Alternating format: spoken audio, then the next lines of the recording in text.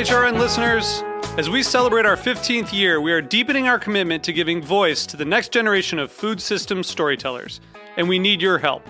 Our internship and fellowship programs help activate new possibilities for underrepresented and underestimated young people through experiential journalism, audio engineering, and production training. Through these unique programs, HRN helps food equity stewards build essential workforce readiness skills that expand their potential and foster economic mobility. Please consider supporting these critical programs. And with a minimum donation, you can be entered to win a dinner for two at an amazing restaurant in one of 8 cities and tickets to a concert at a great venue in one of those cities. We have incredible partners across the country who have donated, as they also share our passion for helping to educate the next generation of food systems storytellers. Check out heritageradionetwork.org/15 to donate and enter to win today. That's heritageradionetwork.org/15 to donate and enter to win today. And make sure you donate before March 31st. Thank you. Today's program is brought to you by Fire Cider, a health tonic based on the traditional New England cure-all of raw apple cider vinegar and honey. For more information, visit firecider.com. I'm Erin Fairbanks, host of The Farm Report. You're listening to Heritage Radio Network, broadcasting live from Bushwick, Brooklyn. If you like this program, visit heritageradionetwork.org for thousands more.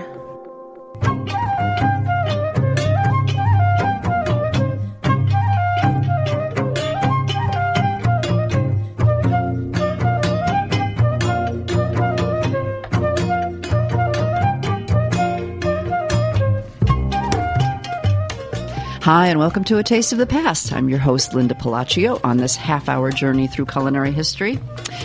And there's so much in the news lately about Nordic cuisine and the new Nordic cuisine. And what do you think of when you think of Nordic cuisine? Do you think of fermented smelly fish? Or maybe you think of salmon, gravlax, and dill. Whatever it is, there is more to the Nordic cuisine than meets the eye, and I'm so happy to know that it's back in force and people are discovering it for the first time. But there's a lot of history there as well, and there are a lot of new books that have come out by chefs. Marcus Nielsen, is that his name? Yeah, and Rene Redzepi, of course, with Noma having the famous restaurant, and I have done a couple shows on it, and it's always elicited a lot of interesting comments and questions from listeners. And today I have with me someone who has just written a new book, and she is no stranger to my show because she's written many fine books and is a wonderful scholar, Dara Goldstein. Dara has just written a new book called Fire and Ice, Classic Nordic Cooking. And Dara, it has quite a history of writing books. How many books, Dara? I don't know. I haven't counting. Right. But Dara is also the founder and former editor of Gastronomica, if anyone knows that magazine, and is a professor of Russian at Williams College. It says here in the bio with the publisher's blurb that you've written over a dozen books. Well, written and edited, and you're just the editor also of most recently the Oxford Companion to Sugar and Sweets, the wonderful tome of all things sweet and wonderful. But this book is quite a departure from the sugar and sweets because this is all you writing about Nordic cuisine and your experience. And that's my first question is, why Nordic cuisine? Tell me about that. Why? What's your experience there? I'm so glad to be talking to you again, Linda. You ask all the right questions. It is the most personal of my books, I would say, because I first went to Helsinki in 1972 as a college student wanting to get into the Soviet Union to study Russia, and I couldn't get in. There was very much the Cold War then, and I decided I needed to get someplace close where I could perhaps visit the Soviet Union as a tourist. Throw a stone across. Exactly. Not quite a stone, but a vodka bottle maybe. There you go. And so I enrolled in the University of Helsinki, and I spent 10 months there. And it was my first introduction to the North and to things Nordic. And I was smitten. And then 8 years later, newly married, once again trying to get into the Soviet Union. And my visa was denied for all kinds of complicated reasons. So once again, I was looking for a place to go where I could be thinking in a northern way. And my husband and I spent that year in Stockholm, so I got to know Sweden. And then over the years, I've done some work in Norway for the Ministry of Culture and traveled to Denmark several times. So, Well, as a Russian scholar, it certainly made sense to me. I mean, there's so many similarities in a lot of things, even in the food, somewhat, a bit. When we say Nordic cuisine, we say things Nordic. Explain for us what makes up that whole Nordic region. Which countries are we talking about? It's actually broader than the scope of this book. So if you're thinking about the Nordic countries, it would be Finland, Sweden, Norway, Denmark, Greenland, Faroe Islands, Iceland. Iceland, right. I noticed that, Iceland out, missing from that group that you were familiar with, that you really wrote, in particular. Yes. What I had originally thought about doing was a book about the northern dimension, starting in the far east of Russia and tracing this idea of survival in cold places and how people preserve foods, how they lived from the land and from the sea, and showing how the dishes changed and how they evolved as you move from east to west, and ignoring political boundaries because those are artificial and those are always changing, as we know. But Russia seemed to be the so-called odd man out for the publisher, and so then I decided to focus on the core countries. But again, the Scandinavians don't consider Finland part of Scandinavia. So it all has to do with semantics. That was my other question. So we talk about Nordic cuisine, but then we talk about Scandinavia and what makes up Scandinavia. I was never clear on that, having been myself, and was never clear which countries were included and which weren't. I think when we talk about Scandinavia, it's really Sweden, Norway, and Denmark. Mm-hmm. And they have very similar languages. They have a shared history in political terms. They have all been very intertwined. And importantly, in terms of the cuisine, a lot of it has come from the European court. If you're talking about the cuisine that has come down from on high, I'm not talking about what the regular folk were eating, but there has definitely been a French-European overlay to that. If you look at Finland, it fell under the sphere of Russia, so there was that imperial cuisine, but it was very different, at least in certain respects, from what was happening in France. And also the language is so different. Right. Yeah, Finland is certainly the most Russian of any of those countries in terms of, well, and it was the most affected by the revolution as well, right? Yes, and very much so by the Finno-Russian War, and the Winter War following World War II, and it was quite devastating. And they lost a lot of their country to Russia. Mm-hmm. It's now within Russia's borders. Yeah. Well, back to the food and the wonderful cuisines. As often, we think of a Viking standing on top of a glacier, planting a pole and holding up a piece of fish. But really, it is this, and for you, I must applaud you, because this is quite adventurous for a California girl to be, putting herself in the midst of all this cold. I love study. the cold. Yeah, okay. I love the ice.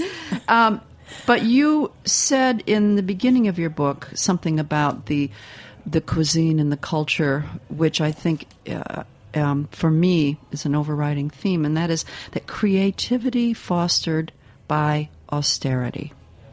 Talk about that a little bit. So if you think about most of what I will call Scandinavia for purposes of convenience, it is very far north, and much of it lies above the Arctic Circle. The land is pretty barren. You have the sea. All of these countries that I talk about in the book have extensive coastline, and so the sea is a source of nourishment. The land, on the surface, it would seem less so. You can't grow wheat in the northern part, certainly in Denmark and in the southern part of Sweden, in an area called Skåne, which is known as the Tuscany of Sweden because the climate is so temperate. Wheat grows very well. But it was really spelt and barley and oats. And then rye came in from Russia Yeah, I was going somewhat to say later. rye is so prevalent. Yeah, in many but of the originally dishes. it was really barley, and oats were the primary grains. So they learned to live from the land, and that's part of what the new Nordic is all about. It's really a very old Nordic in creative new hands, taking things like fir tips and spruce buds and tiny birch leaves and lichen and sea buckthorn. The berries are just extraordinary. The mushrooms are extraordinary. So the land really offers up a lot of riches. But you have to work for them. It's not like a climate where the soil is so rich with minerals and fertility that you can just stick a seed in the ground and watch it grow. Right. Well, as you mentioned, the coastline, most of those countries all being tied together by a coastline, that fish is, figures predominantly in all the cultures. And also preservation, the preservation techniques you mentioned in your book, precisely that the preservation techniques underlie the whole Nordic diet. They do, and it's so wonderful to be in Brooklyn today, and this is sort of the fermenting capital of the United States now, I think, and I don't know how many pickle producers there are. It's all become very chic, yes, but it really did arise out of necessity. And one of the most classic Scandinavian dishes that is now sort of a high-end food, if you want to think about it that way, is gravlax. But it comes from the Swedish words gravid lax, which is simply buried salmon. So when the fishermen were catching the salmon, they would bury it in the sand until they had finished the expedition, and it would start to ferment lightly. Mm-hmm. Of course, now we do it just by rubbing it with salt, and if you're in Sweden, you add quite a bit of sugar. Pepper, you can add elderflowers, you can add fennel, juniper berries, lots of different flavors, layer it with dill, and in 2 to 3 days you have this beautiful cured fish. But the salted herring, which was the mainstay of Denmark's economy for a long time, the dried cod, which allowed Norway to survive for many, many years until they struck it rich with oil. Mm. It all comes down to different methods of preservation. Well, you mentioned the salted herring, that and it being economically their economic mainstay. That was the main export for how long? For hundreds of years. Hundreds of years. Yeah. Describe some of the differences that would. I mean, I'm thinking, okay, it's not gravlax from one country to the next, but yes, gravlax you will find. Okay, sorry, I stand corrected. But describe some of the differences of the cuisine from, let's say, I don't see too many in my mind differences between the Norwegian and Danish cuisines, but I know there must be. And then, of course, in Sweden. So, what are there is a particular dish that would distinguish each of these countries' cuisines? I think you can pull out a dish from all of the different countries, but I would stop short of saying that is the distinctive dish. Mm-hmm. If I think about Finland, I think about their extraordinary range of rye breads and also crisp breads, because they would not only make sourdough loaves that were baked and beautifully leavened, but also they would bake loaves that they allowed to dry and become something akin to hardtack. I prefer to call it crisp bread because that's a much more appetizing word. But that would last for a long time, and in the houses they would be strung on poles because they'd have a hole, indentation in a circle in the center. And you could always know that you had something to eat. The Finns make a lot of fun of the Swedes because they say that everything in Sweden is too sweet. So if you look at, say, a Finnish gravlax and a Swedish one, the Swedes will add much more sugar to it. There is a commercial baker called Fazer, which has been around since the end of the 19th century, and they have different formulas for their rye bread. And in Sweden, it has more sugar in it than in You have to appeal Finland. To the people, right? Yeah, so there's more of a taste for the sour.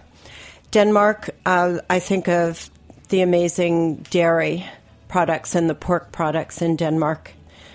And in Norway, I always go to cod. But when I think about all the countries, one of the things that might be surprising that unites them all, because I do have this love of things sweet, is almond paste. And you think, well, almonds don't grow in the Nordic countries. And if you think also about the cinnamon buns, the beautiful, beautiful cinnamon buns you find everywhere, and the flavor of cardamom, which is characteristic of almost all of the baked goods.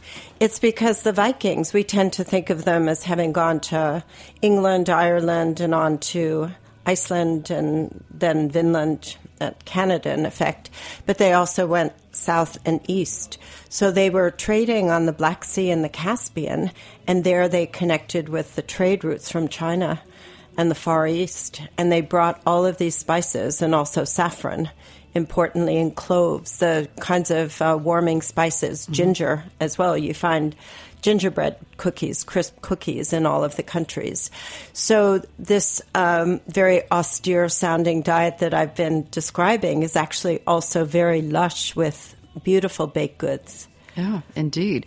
In fact, I want to talk more about some of those beautiful baked goods, but let's take a little break before we do that, because then we can get into a long talk about some recipes as well. Okay? Whoa, whoa, whoa.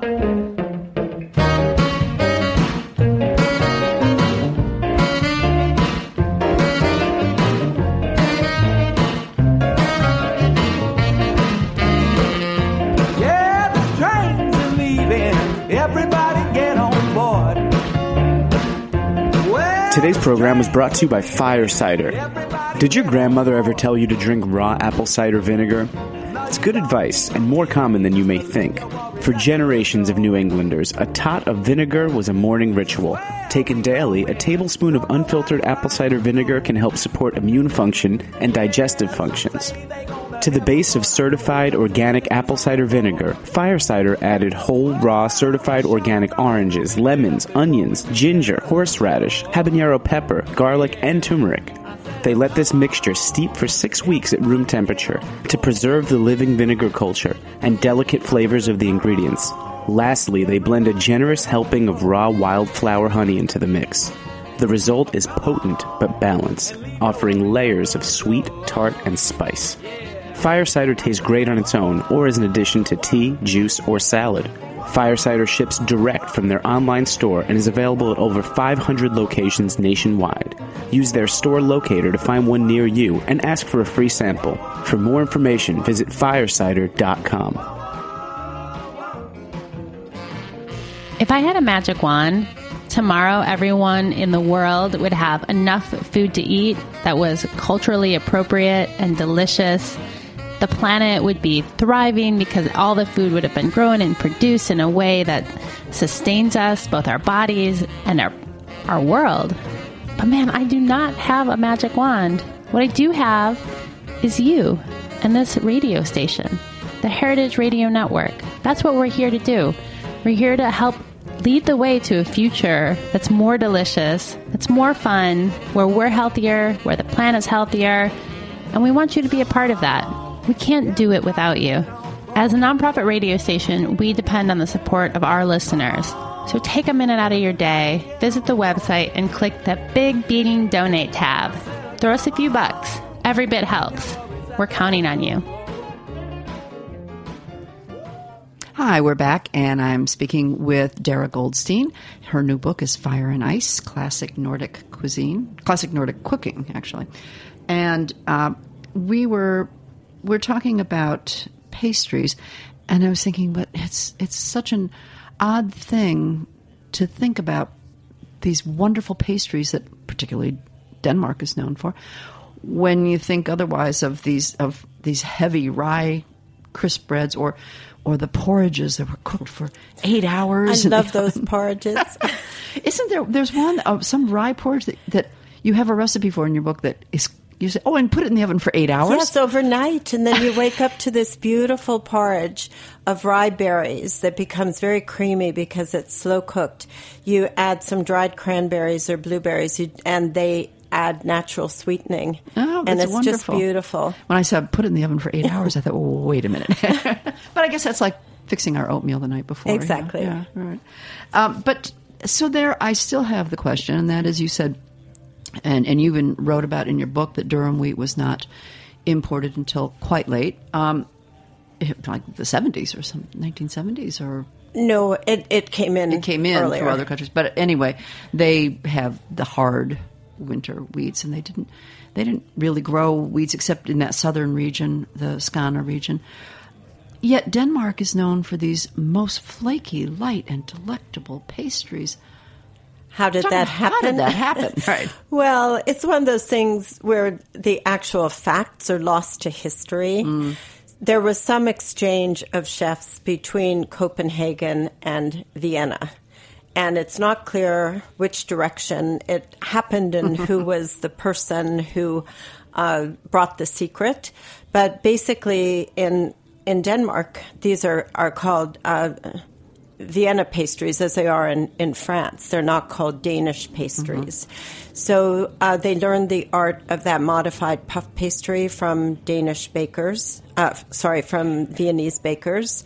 And then they added more fat to it in Denmark. And then it was brought to the United States in the teens, actually, and became very chic. And by the early 1920s, there was a Danish man whose name I've now forgotten, who had a cooking school I think it was on Fifth Avenue in New York, or if not on Fifth Avenue, it had a very good address.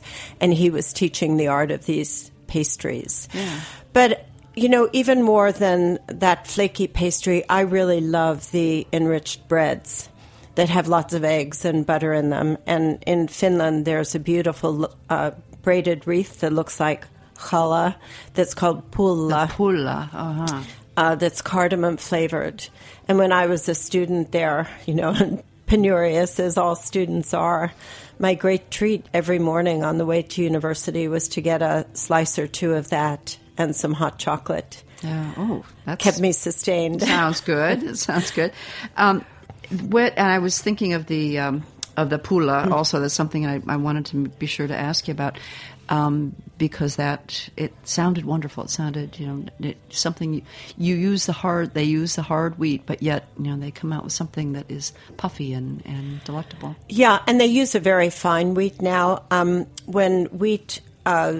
When the milling of wheat and the processing became much less expensive with industrialization in the late 19th century, suddenly there was a lot of wheat available in all of these countries, and that's really when the great tradition of fine baking took hold. And one of the things that you find across all of these countries that I write about in the book is the pride in having a table set usually with 7 different kinds of cakes, cookies, and breads. And it would be women's groups, it would be individual housewives, or you would go to a tea house, or even today in Sweden there's this institution, by which I mean a social institution called fika. And, there are fikas here. It's a coffee and pastry shop in New York City. And it's really a coffee break that is instituted at workplaces twice a day, where you have an assortment of delicious breads and cookies and cinnamon buns and things like that. So it's very much part of the fabric of society and a point of pride still. Oh, nice tradition. I like that. You brought up a couple things that I have on my notes of wanting to ask you about. And you brought up the the table, all the wonderful things on the table, and one of the words, of course, that we know we're very familiar with is from Swedish is smorgasbord. Yes, which is a bad idea about it. Yeah, we have a bad idea about it now, because in the United States it's become an all-you-can-eat buffet. But in Sweden, it's actually very regimented and very elegant. It started out as a spirits board, distilled spirits, aquavit, which is usually a caraway-flavored vodka-like drink. And you would go and, come in out of the cold, and you'd be warmed by an array of different spirits. In the 19th century, more and more food came to be added. and it became a buffet. But in 1939, it was introduced at the Swedish Pavilion of the New York World's Fair, and it became just a sensation here and morphed into this American style. In Sweden, in the 1960s, there was a very famous restaurateur in Stockholm who made rules for the smorgasbord, that there had to be 5 different helpings, in effect. He called them tours. And you would always start with His Majesty the herring and have a whole array of different herring preparations. Then you would go back for fish and seafood. Then you would go back for cold meats and salads. Then hot dishes like stuffed cabbage rolls, things like that, or Swedish meatballs. And then finally the dessert. But you never, ever would pile them all on your plate at once. Oh, interesting. The other word is smørbrød, which, again, the breads, the pastries, very important. Tell us about that. So those are also a fairly recent innovation if we're thinking in geologic time. And those date back to the late 19th century, to the Tivoli Gardens in Copenhagen. And a man named Oscar Jakobsson, who had a wine shop, and he thought with the wine he should offer a taste of something.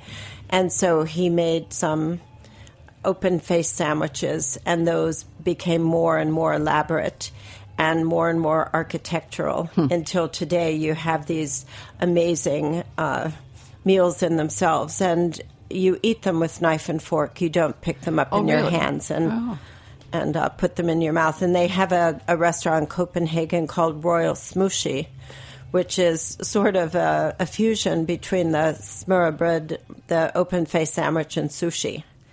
So it is evolving as we speak. Breaded fish. Yes. Breaded fish between bread. I said smørbrød, it's smørbrød, no, smørbrød, right?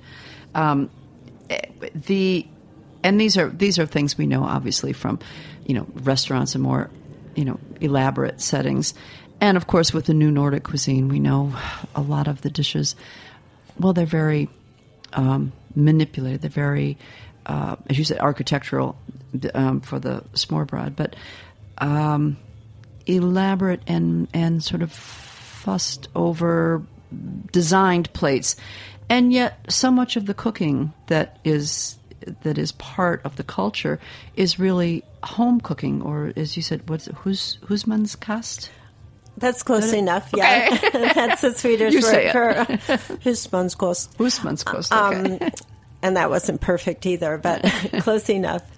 That's the home cooking. And that's really how people eat. Most people, I would say that everyone, not everyone, but most people in all of these cultures go out and forage. They would call it gather mushrooms and berries in season. It is a cultural ritual. It's not unusual, and it is a great joy in the late spring, late summer, and into the fall. And so there are a lot of wonderful recipes for mushrooms and for berries.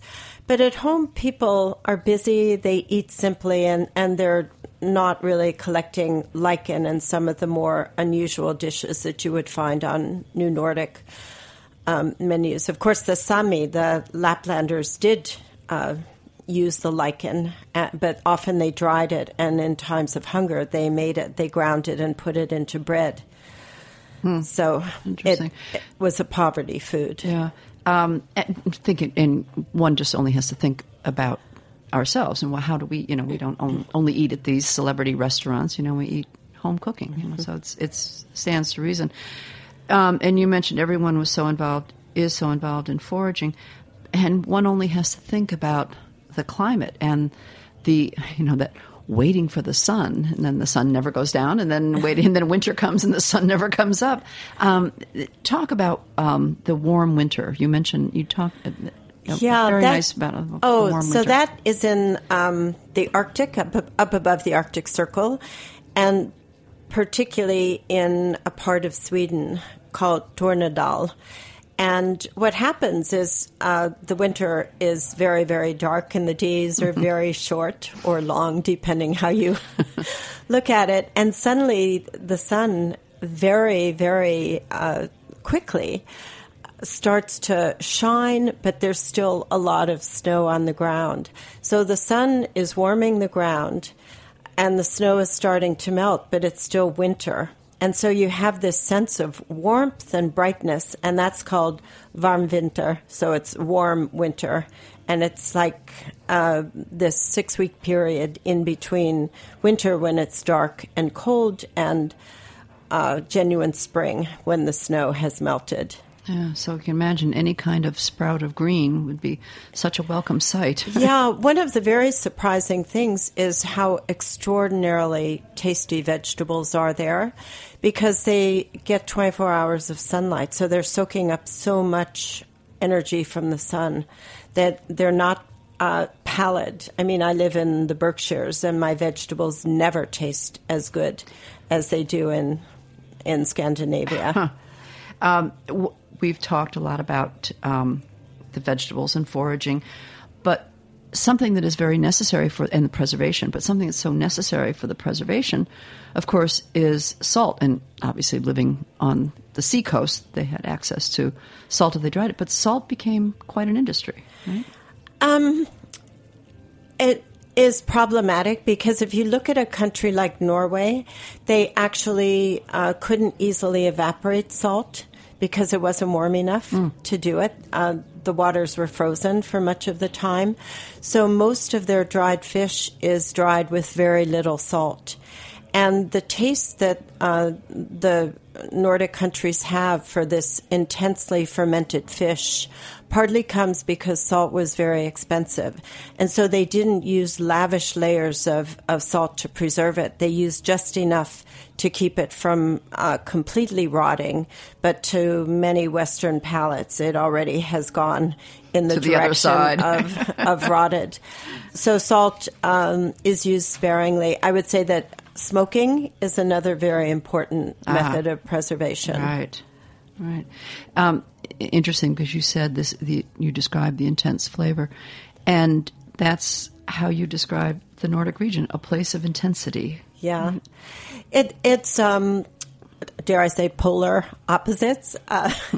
You have the amazing freshness of these foods that come right from the ground, the beautiful earthy mushrooms and these gorgeous berries and juniper berries and a smell of the earth, and also the cultivated vegetables and fruits that they grow.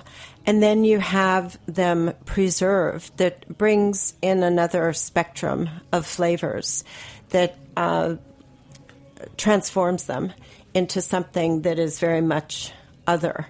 And I love that sequence, moving from the summertime through the fall and the flavors becoming more and more intense until in the spring you once again get the subtlety of the earliest herbs, the nettles and things like that you're gathering. And of course dill. I mentioned dill at the top of the show. Yes. I mean, and dill has a meaning. What is it? It comes from dilla, which means to comfort. Comfort. Which may be why it's probably my favorite herb. And you know, it's interesting. Comfort, I think of something warm, you know, soothing.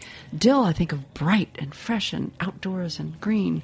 But I guess if that's found outdoors and you've been cold, I mean, that's it is bright and fresh and outdoors and green, but it has properties that are soothing, comforting, and soothing. Yeah, dill. So that, I mean, dill. I still think of, you know, that's what I think of when I think of Nordic cuisine. But berries, of bringing course. up comfort, there's this wonderful Danish word. I can't ever get the G's quite right in Danish, but something like hygge, which describes a state of mind more than anything else. It's this idea of coziness and comfort, but it's not the kind of coziness that you have if you're alone under your duvet in bed. You have to be with people. You should be drinking some glögg or some aquavit, mulled wine. You should have a fire or candles lit. And outside, it should be a little bit forbidding, dark and cold and gray.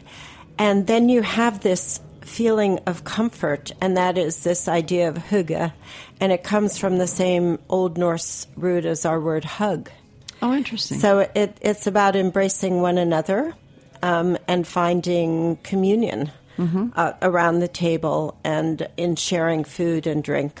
Yeah, I think, and that gives a whole different perspective on the food as well. I mean, to me, I look at the table in a different way than some of the little morsels that are coming from the ground. And just it's interesting. Well, thank you. This book is a wonderful eye opener to the differences and yet the commonalities between these regions and what is found there. And I just wanted to mention one about the different.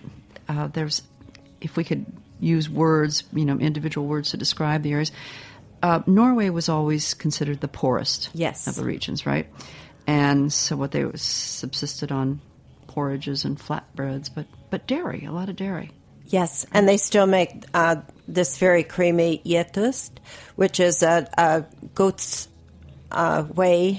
milk whey, and milk or cream that's added and cooked down until it caramelizes and turns golden brown, and it's very fudge-like and is sort of sweet, and that's put on crisp bread, and it's sort of the national cheese, even more so than Jarlsberg. Yeah.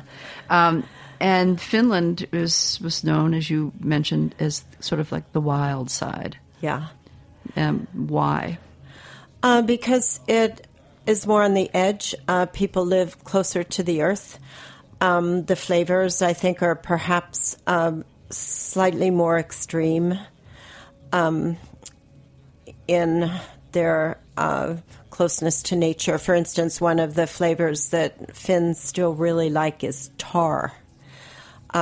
Which isn't so strange if you think of retsina, which also is resinous. So it's a flavor of resin that comes from the pine trees. And tar was a great industry in Finland. They were responsible for the successes of the British Navy for all of the boats and the shipbuilding. But they still make a tar bread. There's tar ice cream, which is amazing. It's really wonderful. Tar liqueur, tar candies. And also they have a real taste for salmiakki, which is a very strong, salty licorice. An acquired taste. That's what I say. And then with Sweden and Denmark, you sort of see those as the milder cuisines, the milder climates, or both of Denmark and Sweden. The south of Sweden shares many characteristics with Denmark, and in fact, they were once the same country. So they can raise a lot of right now. And in southern Denmark, they're actually growing wine. I mean, growing grapes for wine because it is so temperate. And there is a lot more availability of fresh foods. Interesting. What other area would have berries known as cloudberries? Yes. Something that has just I've never found a cloudberry to purchase to know what it's like, but what is a cloudberry similar to? A cloudberry is in my dreams because I can't get fresh ones here. You can certainly get cloudberry preserves. So they look like big golden raspberries, but the drupes, the individual little segments are bigger than you find on raspberries, and it's a deep, deep gold. And they grow in boggy areas, so you always have to fight mosquitoes. And they have a sort of musky taste. They also, amazingly, have a lot of omega-3 fats, which is surprising. In a berry. Berry, it's very unusual. So they're usually cooked with sugar to preserve them, and then in the middle of winter you open up this jar of the sun is how I think about it, because it's so golden, the color remains. They're made into a great liqueur in Finland. And I think of them along with the lingonberries, which are also very difficult to find here fresh. But they have so much natural benzoic acid that you can just stir them with sugar. You don't even have to cook them. Right. And they remain vibrant. Right. Interesting. It's just a phenomenal area and culture and cuisine, it's no wonder that it's having this renaissance and popularity. Moment, yes. Yes, it's moment, indeed, Yeah. indeed. Nordic May it cuisine. last. All right. Well, thank you, Dara, so much for sharing that information. And I encourage our listeners to take a look at Fire and Ice, classic Nordic cooking. And Dara, as always, a pleasure and just a font of knowledge. And I hope that this will lead to other great things to come. We await it. Thank you, Linda. It's always wonderful talking to you. And thanks for listening. This has been A Taste of the Past, and I'm your host, Linda Palacio.